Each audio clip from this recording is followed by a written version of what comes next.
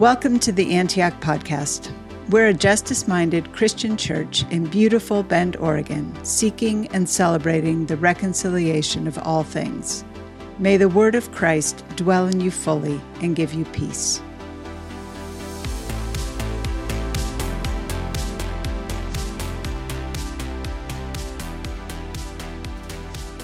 The scripture reading for today comes from the book of 1 John, chapter 1, verses 5 through 10. This is the message we have heard from him and declare to you. God is light. In him there's no darkness at all. If we claim to have fellowship with him and yet walk in darkness, we lie and do not live out the truth. But if we walk in the light as he is in the light, we have fellowship with one another, and the blood of Jesus, his Son, purifies us from all sin. If we claim to be without sin, we deceive ourselves, and the truth is not in us. If we confess our sins, he is faithful and just and will forgive us our sins and purify us from all unrighteousness. If we claim that we have not sinned, we make him out to be a liar, and his word is not in us. Jesus replied, "Blessed are you, Simon, son of Jonah, for this was not revealed to you by flesh and blood, but by the Father in heaven. And I tell you that you are Peter, and on this rock I will build my church, and the gates of Hades will not overcome it." This is the word of the Lord. Thanks be to God. Thanks, Steve. Morning, church. Good to see you all today. We are in a series entitled The Work of the People, How Our Worship Forms Our Faith. And each week we're taking one element of our Sunday service and we're looking at how that element, when practiced together week after week, month after month, year after year, contributes to our formation into Christ-likeness. And so this morning we are looking at one of the most important practices, if not the most important, for becoming people who look like Jesus. And that's the practice of confessing our sins. Confessing our sins. So if we aren't regularly confessing our sins, then our spiritual growth is going to be stunted, which is why every single week when we gather here for worship, we spend time in confession. And so our text today is from the book of 1 John, which is a letter written by the Apostle John when he was an old man. Likely at the time of this writing, he was one of the last people who was still alive who knew Jesus personally when he was on earth. And now John is, as an old man, pastoring a network of house churches in Ephesus. And from what we can gather, there's been some major conflict, major disagreement among the church body, and a bunch of people have left the church. And so John is writing to those who have stayed a letter of encouragement. And so apparently one of the theological issues that had divided the church had to do with the questions of sin and forgiveness. And it seems that some of the folks who had left the church didn't like being told that they were sinful and needed to confess their sins. And so John is writing to address some of that controversy. So he begins in verse 5 saying, "This message that we have heard from him and proclaimed to you, that God is light, and in him is no darkness at all." And so John begins with this metaphor, you could say, of light and darkness. Light to represent righteousness, darkness to represent sin. And he starts by talking about God. God is the one who has revealed himself to us in Jesus, and he is complete light, complete righteousness, complete purity, and in him there's no darkness at all. So that's who God is. God is light, and if that's who God is, then John basically goes on to say, so there's two kinds of people in the world. There's those who walk in the light and those who walk in the darkness. In verse 6, if we say we have fellowship with him while we walk in the darkness, we lie and do not practice the truth. But if we walk in the light as he is in the light, we have fellowship with one another, and the blood of Jesus, his Son, cleanses us. That line was originally written by the Apostle John, not DC Talk, if you remember the 90s. So there's two kinds of people in the world, those who walk in the light and those who walk in the darkness. And he says those who walk in the light are the ones who have fellowship with God. The word fellowship is the word koinonia, and it basically means the deepest, most intimate, most authentic kind of personal relationship. It's the word where we get the word communion, that experience of a secure, joyful, life-giving oneness with God. And so if God is light, anyone who walks in the light has fellowship, has communion with him and with each other. And this is the life that we were made for. This is the life that we long for, a life of restored relationship with God and with one another. That's those who walk in the light. And then he says those who walk in the darkness, they may say that they have fellowship with God, but they're actually lying, and the relationship with God and others is just a facade. They may look good on the outside, but the truth is that they're living in darkness. So there are those who are living in light and enjoying deep, authentic fellowship with God and others, and then there are those who are living in darkness and they're living a lie. So here's the question. What's the difference between the two? Their lives, he says, may look the same on the outside, but inside, one person's walking in light, the other in dark. So what's the difference? I think for many of us, the assumption that we would bring to a text like this or a question like this is that obviously those who walk in the light are those who are living good, moral, upright Christian lives.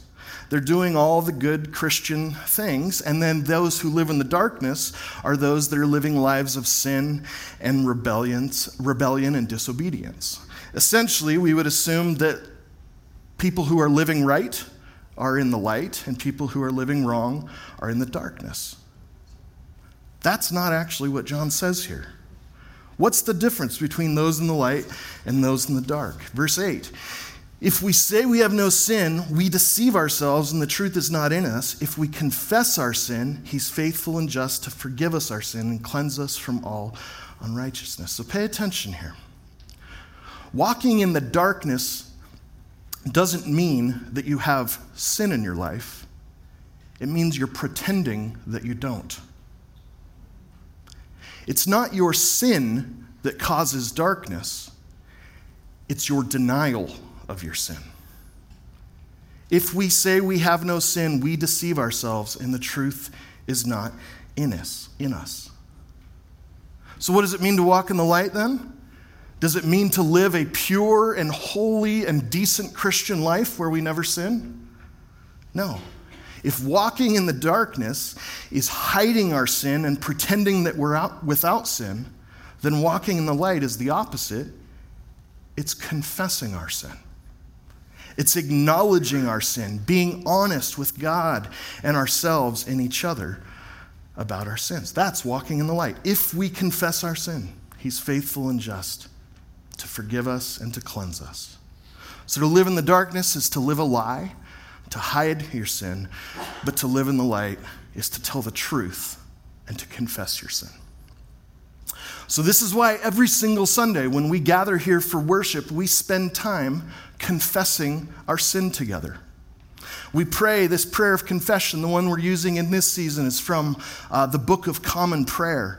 But we pray it corporately, and then we take some time to confess our individual sins to God. Because if the way to enjoy light and true fellowship with God and with each other is by confessing our sins, then this is one of the most important things we do each Sunday. In fact, I might even argue that confessing our sins is one of the most Christian things we can do, period. In a couple weeks, it'll be Halloween, which was actually originally a Christian holiday known as All Hallows Eve, when the church remembered those who had died, specifically those who had been martyred for the gospel. But October 31st is also an important day in church history for another reason. It's the day that in 1517, a German monk named Martin Luther nailed his 95 Theses to the Wittenberg door and essentially launched the Protestant Reformation. And so October 31st is when lots of Christians around the world celebrate Reformation Day. Here's the first of Martin Luther's 95 Theses. When our Lord and Master Jesus Christ said, "Repent," he willed the entire life of believers to be one of repentance. Confessing our sins is one of the most Christian things we can do. Why? Well, because what does it mean to confess? To confess is simply to tell the truth. It's to acknowledge the way things actually are. And so that's why John says that those who confess their sins are walking in the light. What does light do? When you turn on the light in a dark room, it doesn't create anything. It simply reveals and exposes what's actually there. The light exposes truth. And so those who are walking in the light are the ones who are being honest with themselves and with God and with others, the truth about the way things actually are, the way I actually am. And so, confessing our sin, admitting that we were wrong, owning our mistakes, acknowledging our faults and failures, these are among the most Christian things we can do. Which is why confession, I think, is one of the most countercultural practices that a follower of Jesus can live by. Because we have current popular conceptions of identity and self that aren't real big on the confession of sin. The idea that there's some God-given standard that I'm falling short of and not living up to. That's not a popular idea at the moment because it assumes that I don't get to determine my own identity and morality. So to confess our sins is a big deal. But even on a more like basic, everyday life level, there's all kinds of places where we are taught by culture not to confess our sin. For example, when you get in a car accident, what's the first thing your insurance agent tells you not to do? Don't admit fault. For many of you, you may have a job where you have to carefully document everything you do in order to protect the company and prove that you're not at fault.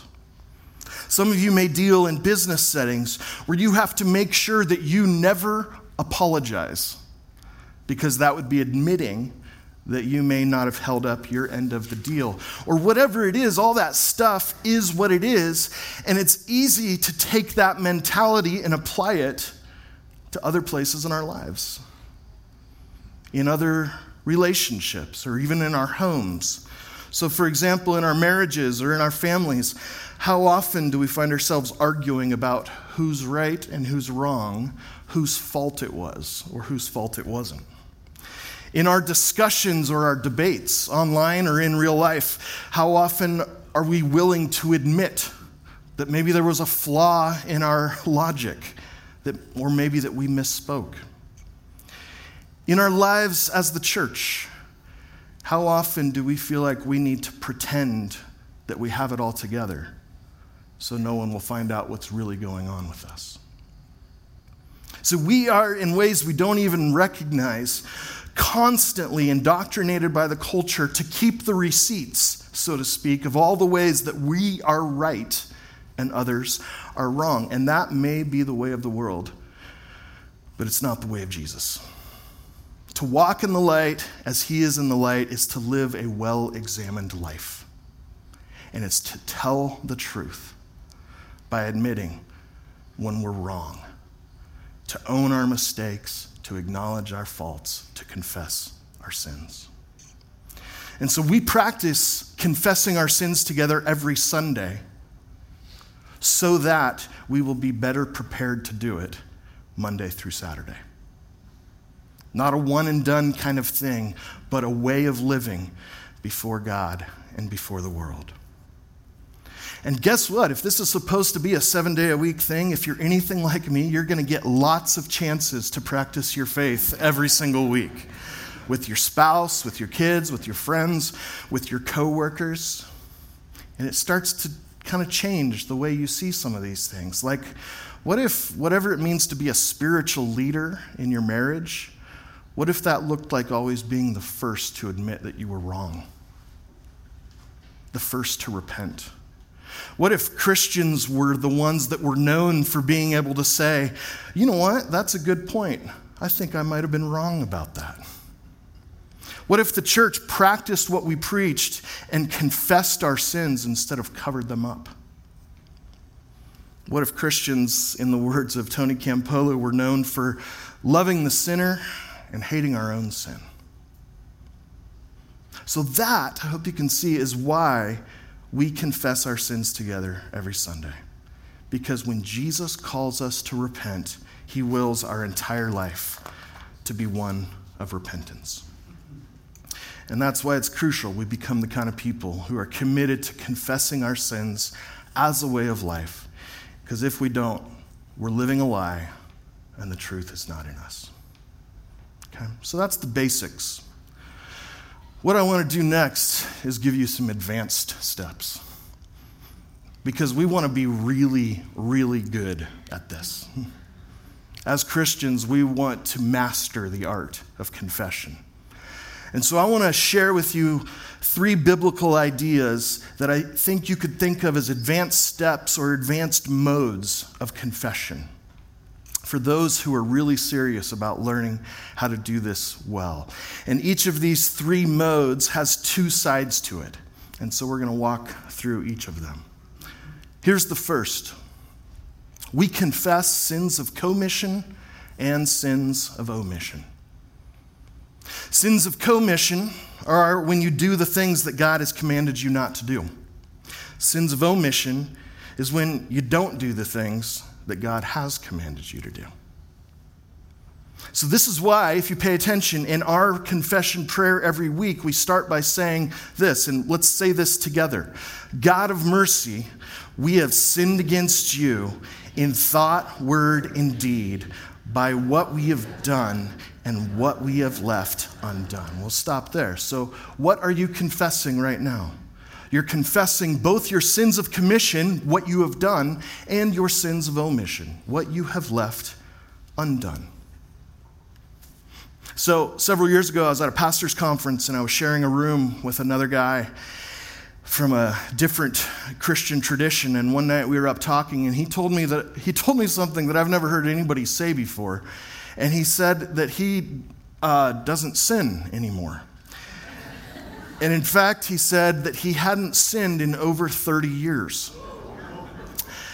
And I'm like, I rarely go 30 seconds without a sin, so please tell me more. In fact, I think I sinned right when you told me that.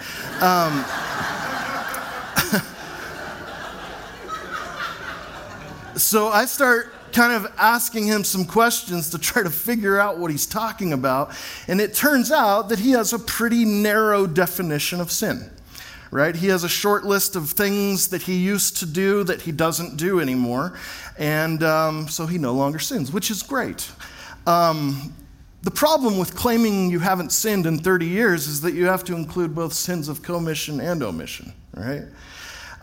So maybe you haven't committed certain sins that you used to, but what about the things you've omitted?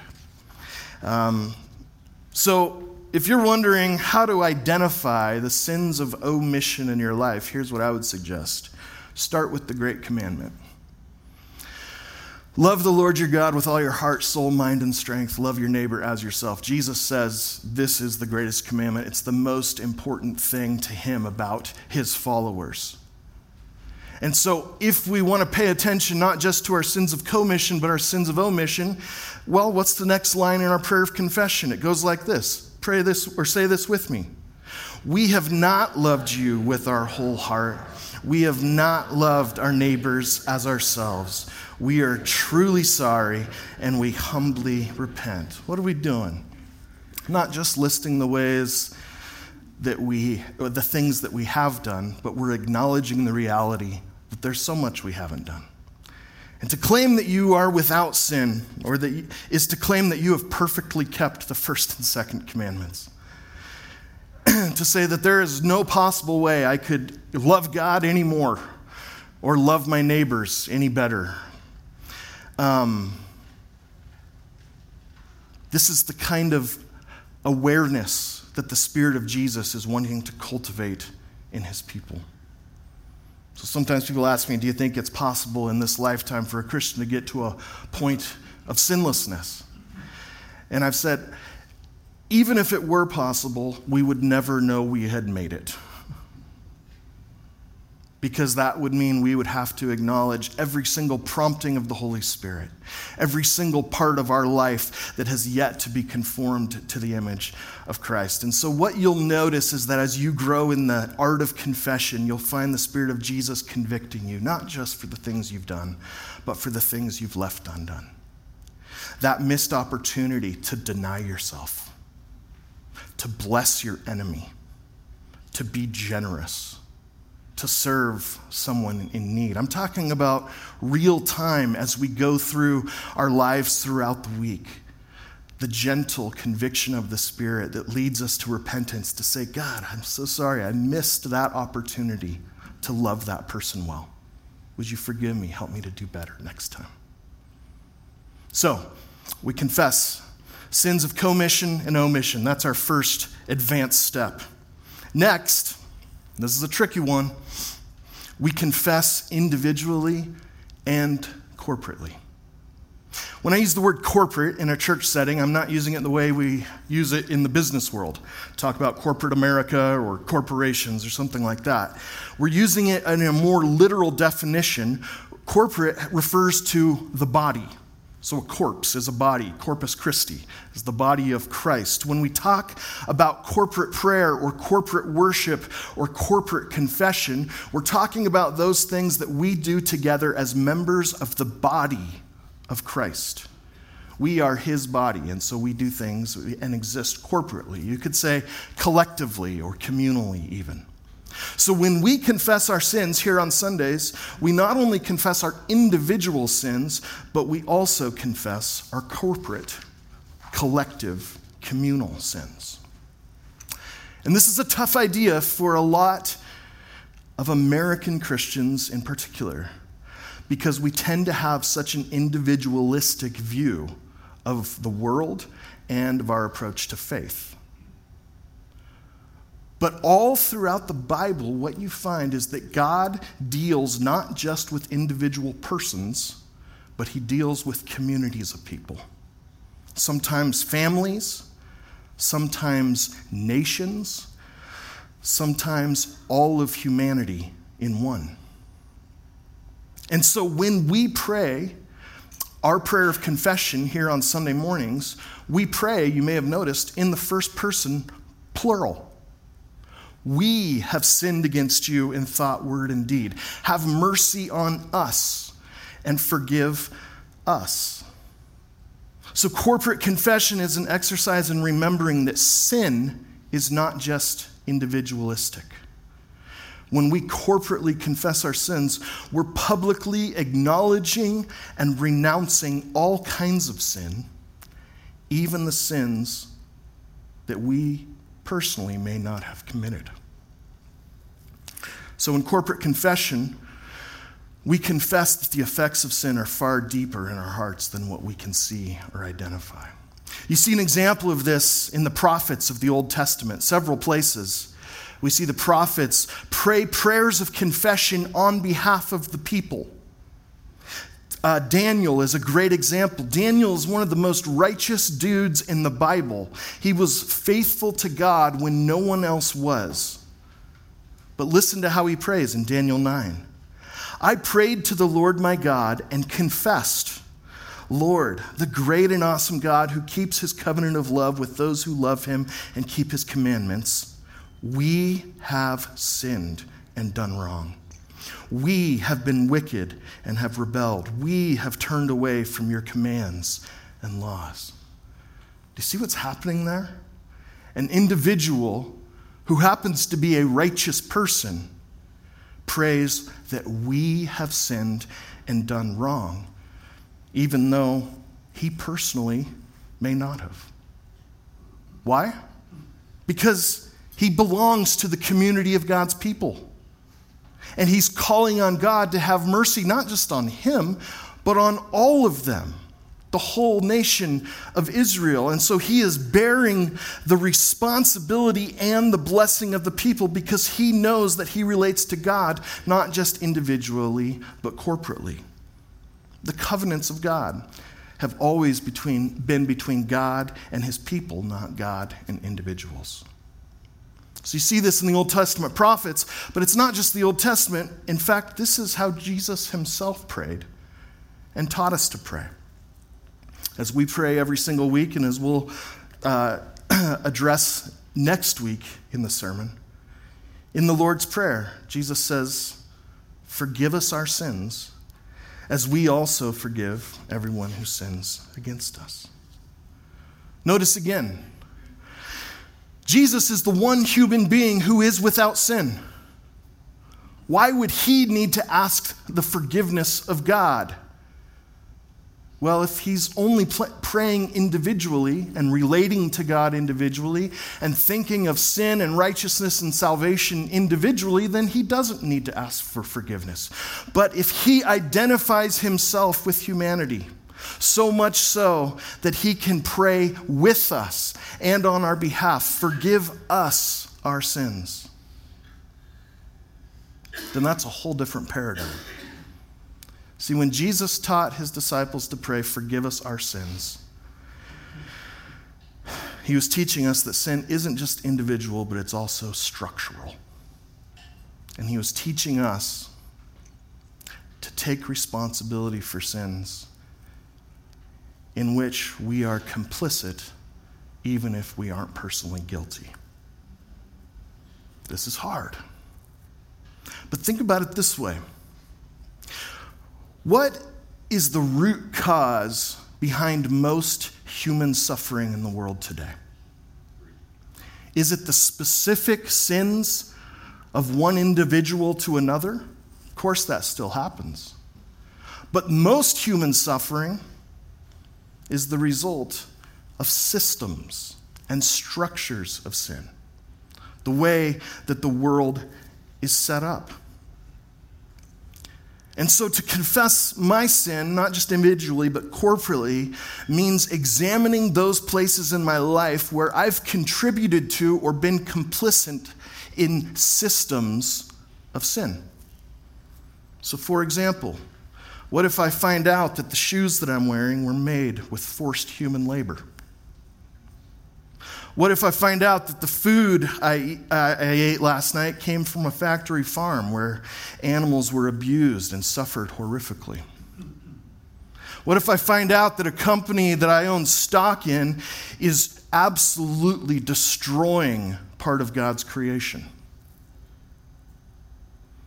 When I find out that I'm complicit in systems and structures of sin, how am I supposed to keep track of all that? How am I supposed to, everything I wear, everything I buy, everything I eat, like, are you telling me I'm just supposed to go around feeling guilty all the time or being paranoid that maybe I stepped on a bug, or what am I supposed to do about these massive sinful systems of which I'm part? What do I do with that? Well, the first thing you do is you confess your sins. It's not the only thing you can do. You can do your research. You can find out a little bit more about the products you buy and the companies you support, but we all know that one single person trying a little bit harder isn't going to solve all the problems of the world. Of course it isn't. So what do? We confess our sins. The sins which we are personally guilty of and the sins that we have contributed to and been complicit in. A number of you were around last year during Black History Month when we hosted an evening of lament and learning around the treatment of Black and Indigenous people in our state's history. There's a reason Bend is 91% white. It's not an accident or coincidence. And so we got together to listen to that story and to lament it, not to solve the problem, but to confess it.